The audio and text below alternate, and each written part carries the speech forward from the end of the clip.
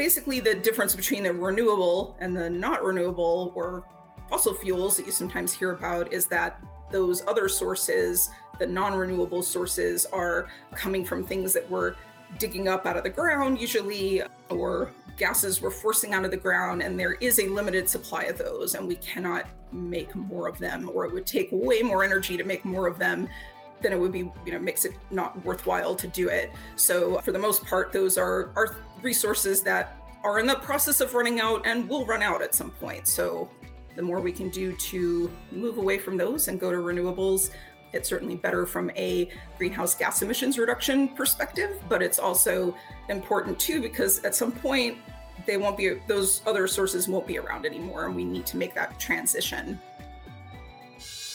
Hello, and welcome to the first episode of 2023 of Green Dragon, a monthly show where we talk about green initiatives in the state and county and ongoing sustainability efforts at Howard Community College.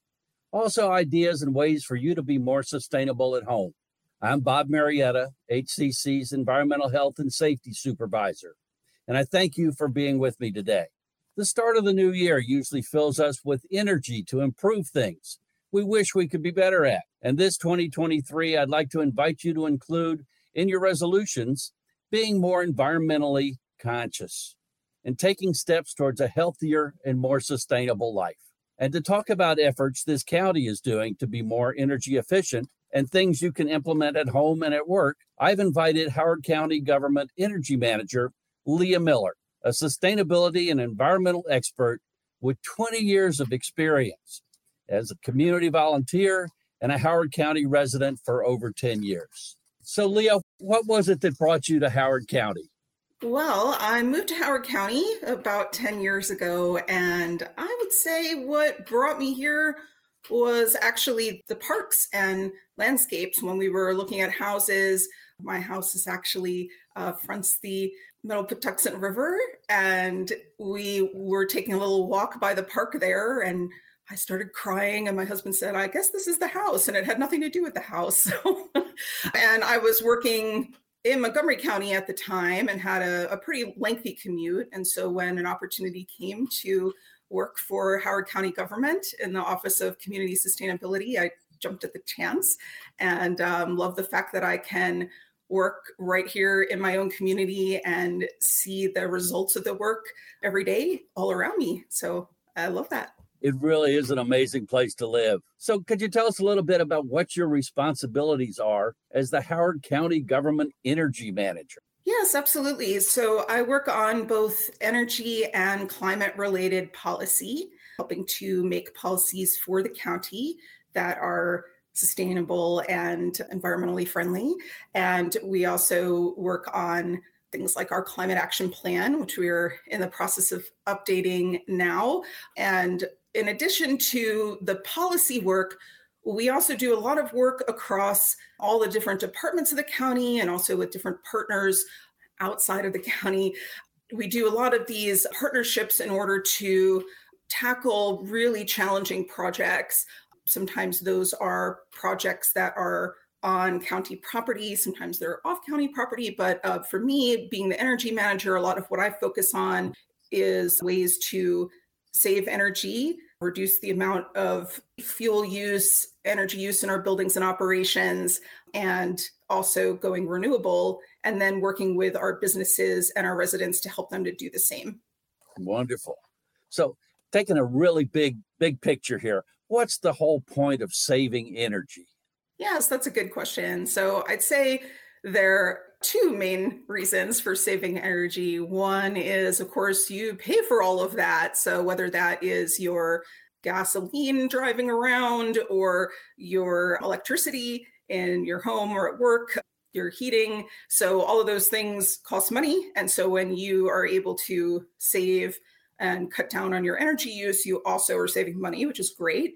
And of course, the other big thing is that you are then contributing less greenhouse gas emissions, which of course is a huge issue. And by contributing less greenhouse gas emissions through our energy use, we can help to mitigate the impacts of climate change, slow some of that down, and start to adjust to new kind of lifestyles we might need to adjust to as the climate changes and as we work to reduce those impacts for ourselves and for future generations. Wonderful. So what can our listeners do to save energy and money for energy at home and at work?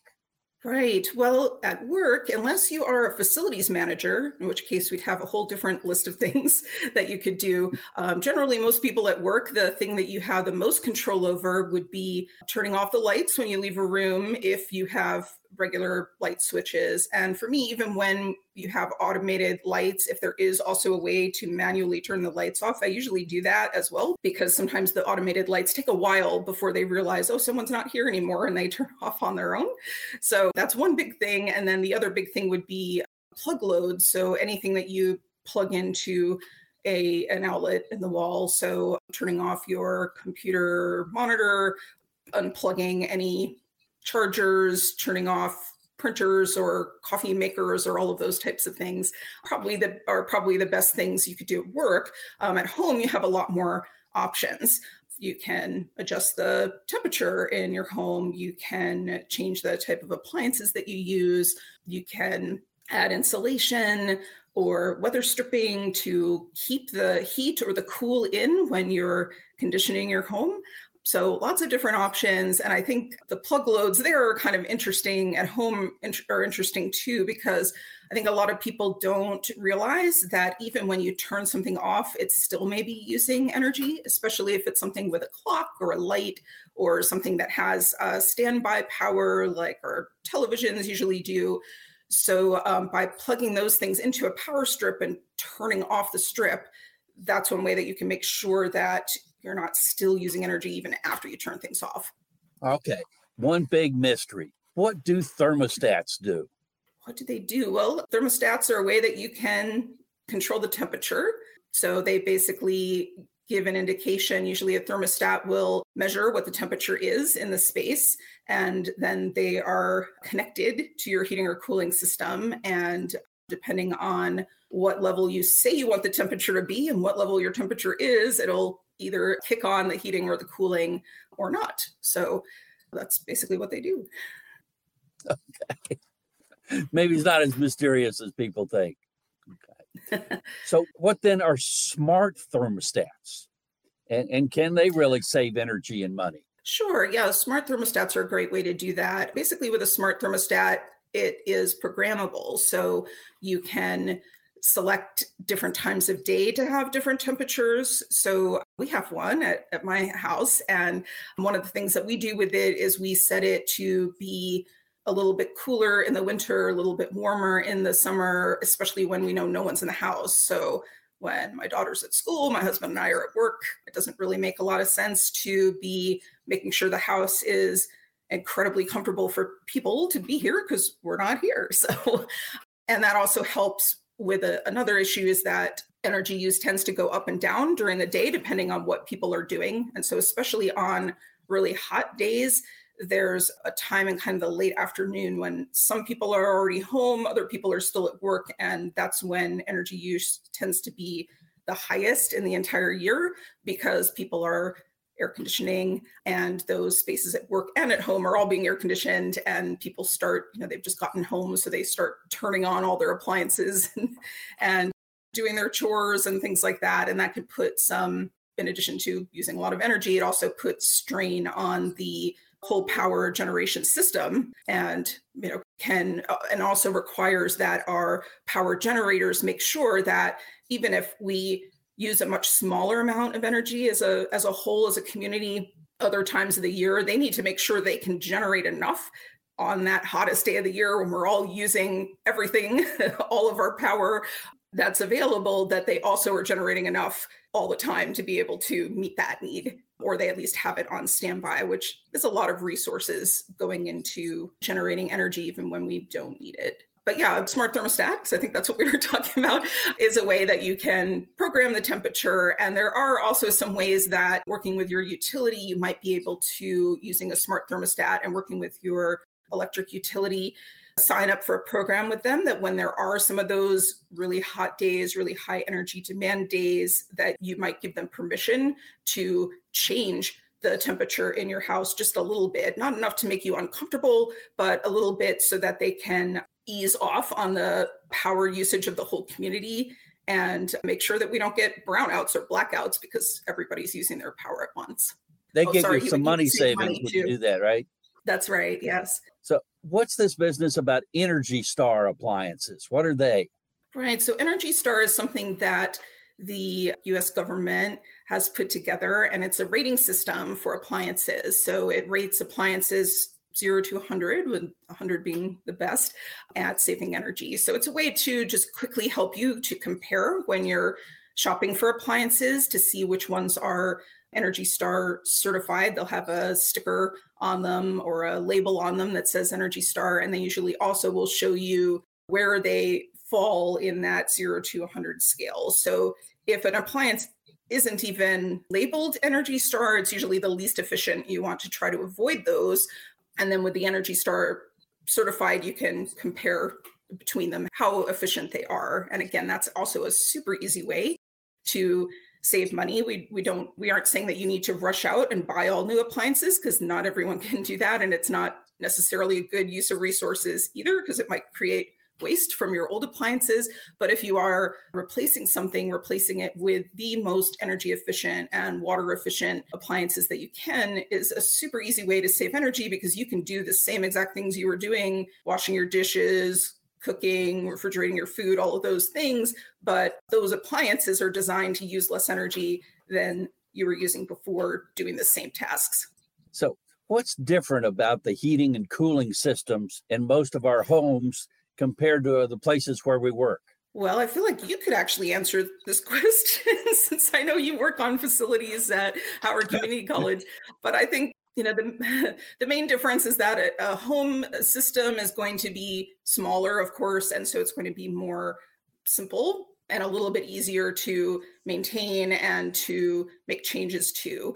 I don't directly manage facilities, but I do work with some of our facilities managers. And so I know a little bit about this, but not a ton. But from what I understand, with a larger building, you may have multiple boilers or multiple chillers. You may have just a lot of different systems and fans and various things that pump the air into the various parts of the building. And because you have so much equipment and it's so big and it's such a complicated system, a lot of things can go wrong with that and can get out of whack. So there are some programs that, again, our utilities actually help businesses with and cover some of the costs of this. And this is something that Howard County government is doing in some of our buildings. It has a really complicated sounding name, retro commissioning, but it's basically just tuning up the building's heating and cooling systems. And so it involves kind of going around and looking at all of those fans and those motors and the chillers and the thermostats and making sure that each of those pieces is working properly and, making some adjustments to the way those things work together and are programmed together in order to keep people in the building comfortable while being as energy efficient as possible. But it is a lot more complex and it takes training to be able to run all of that. And I always give a shout out to everyone who works in large building facilities maintenance, because it's one of those hidden things that people don't really think about unless they feel hot or cold and then they want to complain. And otherwise, usually a lot of times people will, companies, organizations, Howard County government has done this as well, tend to skimp a bit on the maintenance of buildings because it's not as exciting as building something new. It's not as visible, but there's so much in the maintenance, both at home and in large buildings, that can improve energy efficiency, save the life of your equipment, and just cause people to be more comfortable. So just to bring it back to at home, one simple thing that relates to this is changing your filters. So your heating system, your cooling system have air filters that you really should be changing at least once every 3 months. But if you can do it more frequently than that, it's great, because the filters are not expensive. They're easy to change out. And the cleaner your filters are, the easier it is for your heating and cooling system to work. So it doesn't have to work as hard to heat or cool. And your air is going to be healthier because you're not blowing so much dust around. And if you have clogged, dirty filters, it puts a lot of stress on your system and could cause it to break. And we definitely don't want that. So what temperature do you recommend people set their thermostats to at home and at work? What temperature do you recommend we try for? That's a good one. Yeah, I would say I feel a little out of my element recommending this because I just haven't thought about it recently, but I would say typically in wintertime, you wouldn't want to go above 70. If you could do 68 or even a degree or two lower than that, if you're comfortable with that, that's certainly good for energy savings. I'm thinking about at home now. And it's also, a lot of people find it more comfortable to sleep when the temperature is a little bit cooler. Even if you're getting under blankets, studies have shown that it's actually healthier to do that. And then also I would say in summertime, going a little bit warmer, of course. So if you can do 78 or 80, that's energy efficient as well. But, certainly different people have different tolerances for temperatures and different health concerns and that type of thing. So, I would certainly recommend do what feels right for you. But if you can try, changing it by a degree or two and see what happens with your electric bill and or your natural gas bill and see how you are feeling, that's always a good idea. What does saving water have to do with saving electricity or saving energy? That's a good connection to make. No, it's not different. I mean, it is a little bit different because it's also water, but there are two ways that saving water also saves energy or, maybe electricity, maybe something else, depending on your heating source. So a lot of times when you're using water, you're also heating it up. So if you're washing dishes or taking a shower, washing your hands, lots of these things that we do, we also are heating up that water first before using it, which takes a lot of energy to do. And then also there are, depending on your source of water, if you're on well water, you generally have a pump that has to pump that water out of the ground into your house. And that, of course, is taking energy. And in the community side of things, even if you are on city water and the water is coming into your house through water pressure and not a motor in your home, there is a lot of work that goes into the water treatment and the water pumping. And that's actually using a lot of electricity on that community level. So that's one of the biggest electricity users in the county is our water reclamation plant that treats the water after it's been used in our homes and goes down the drains. So lots of connections between energy and water. And one of the things that we also recommend to people is if you can try to shorten up your showers, if you can turn the water off when you're shampooing and those kind of things, those can all be really helpful. We actually don't even realize a lot of times how much water we're using when we do something like showering. And if, limiting your shower time or turning off water is not possible or, not a sacrifice you're willing to make, then there's also another kind of easy way to reduce water use, which is using a high efficiency shower head, which basically aerates the water coming out. So you feel the same pressure, but you're using less water. And you can do that with your shower heads, with your sink faucets. And there also are devices that you can use in toilets as well, or just when you get a new one, using one that doesn't use as much water. What makes energy renewable? Right. So renewable energy would be energy that gets its source from a renewable resource. And that would include things like solar power, getting the energy from the sun, which is always there, even on cloudy days, and wind energy, which it depends a little bit on your location about how much wind you get on a regular basis. So there are definitely some places in the country and in the world that get more wind on a regular basis and are really good for wind energy. Those are the two that are considered the most eco-friendly, that don't have as big a footprint on things. There are some other renewable sources that people debate about their environmental friendliness, like hydropower using water, and biogas, which is getting gas from waste products, organic waste, and things like that. But yeah, I mean, basically the difference between the renewable and the not renewable, or fossil fuels that you sometimes hear about is that those other sources, the non-renewable sources, are coming from things that we're digging up out of the ground usually, or gases we're forcing out of the ground, and there is a limited supply of those, and we cannot make more of them, or it would take way more energy to make more of them than it would be, makes it not worthwhile to do it. So for the most part, those are resources that are in the process of running out and will run out at some point. So the more we can do to move away from those and go to renewables, it's certainly better from a greenhouse gas emissions reduction perspective, but it's also important too, because at some point those other sources won't be around anymore, and we need to make that transition. So lots of us are talking about solar power now and getting solar panels. What options do people have to get solar panels on their homes? Sure. Yeah, there are a couple of different options for that. If you own your own home and you have a roof that does get sun, especially if it has southern sun exposure, that's probably the ideal situation. And you have some different options where you can outright buy the system and pay to have it installed. And then when you use that electricity, you don't pay anything for that electricity, but that does require a lot of upfront investment.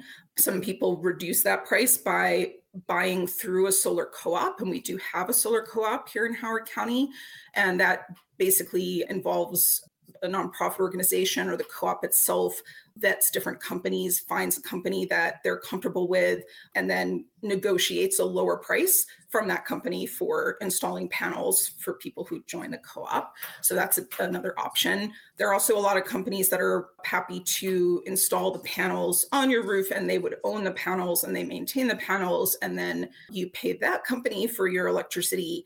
And you usually do save some money off of what you would have been paying to the utility. So that's a good option for a lot of people who don't have that upfront money to invest. And there are also options to lease the panels from a company so you don't own them outright, and it again reduces the cost. But thankfully, there also are options, even if you don't own your own home, if you're renting, you're in an apartment, or say you own your home, but you have a shaded roof or you don't have a good southern exposure on your roof and it doesn't make a lot of sense to put solar panels there.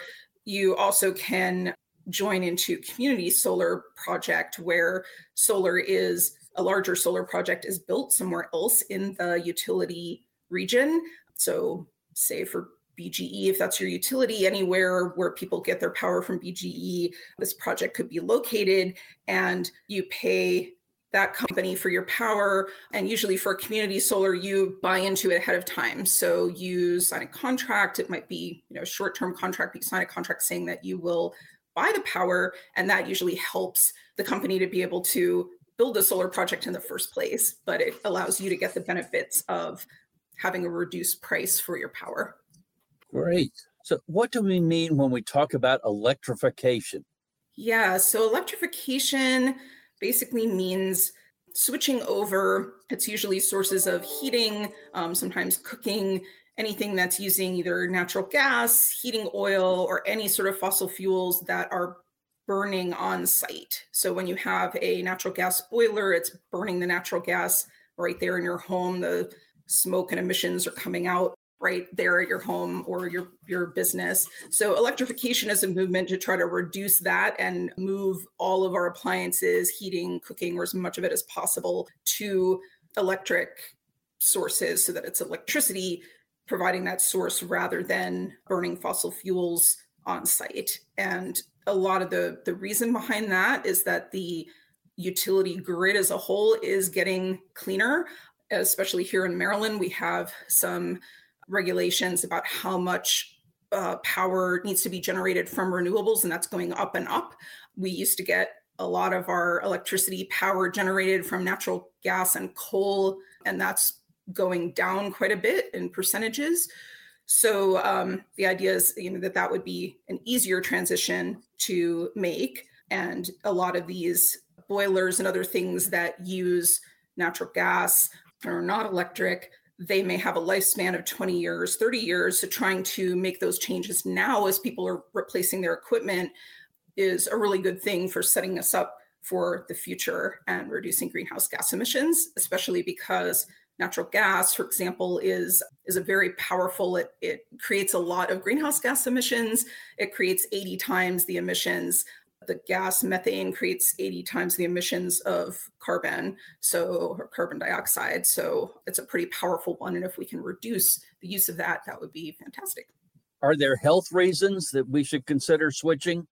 Oh, yes. Thank you for pointing that out. There are, because when you're burning fossil fuels in your home, there are health risks because you're basically end up having air pollution particles in your home, even when you don't see them or you don't smell them, they are there. Studies have shown that it actually can be extremely unhealthy to have those fossil fuels burning in your home. Even lighting candles, those things can be can lead to some air pollution in your house as well.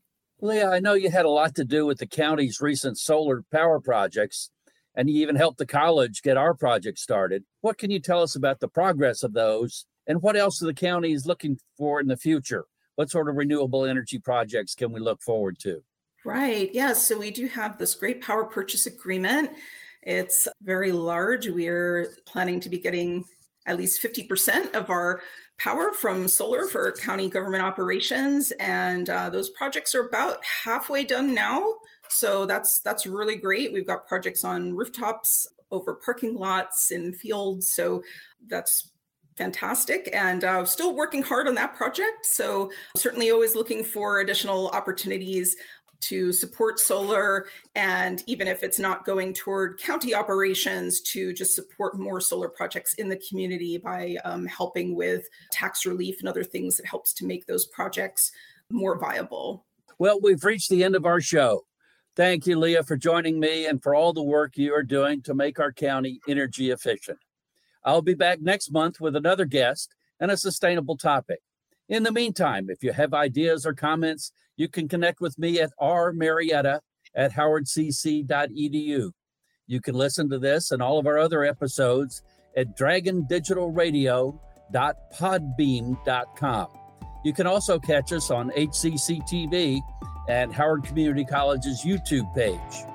Don't forget to share, like, comment, and let others know to join us and help us take care of our world, because every small step we take can have a great impact. Thank you for joining me today.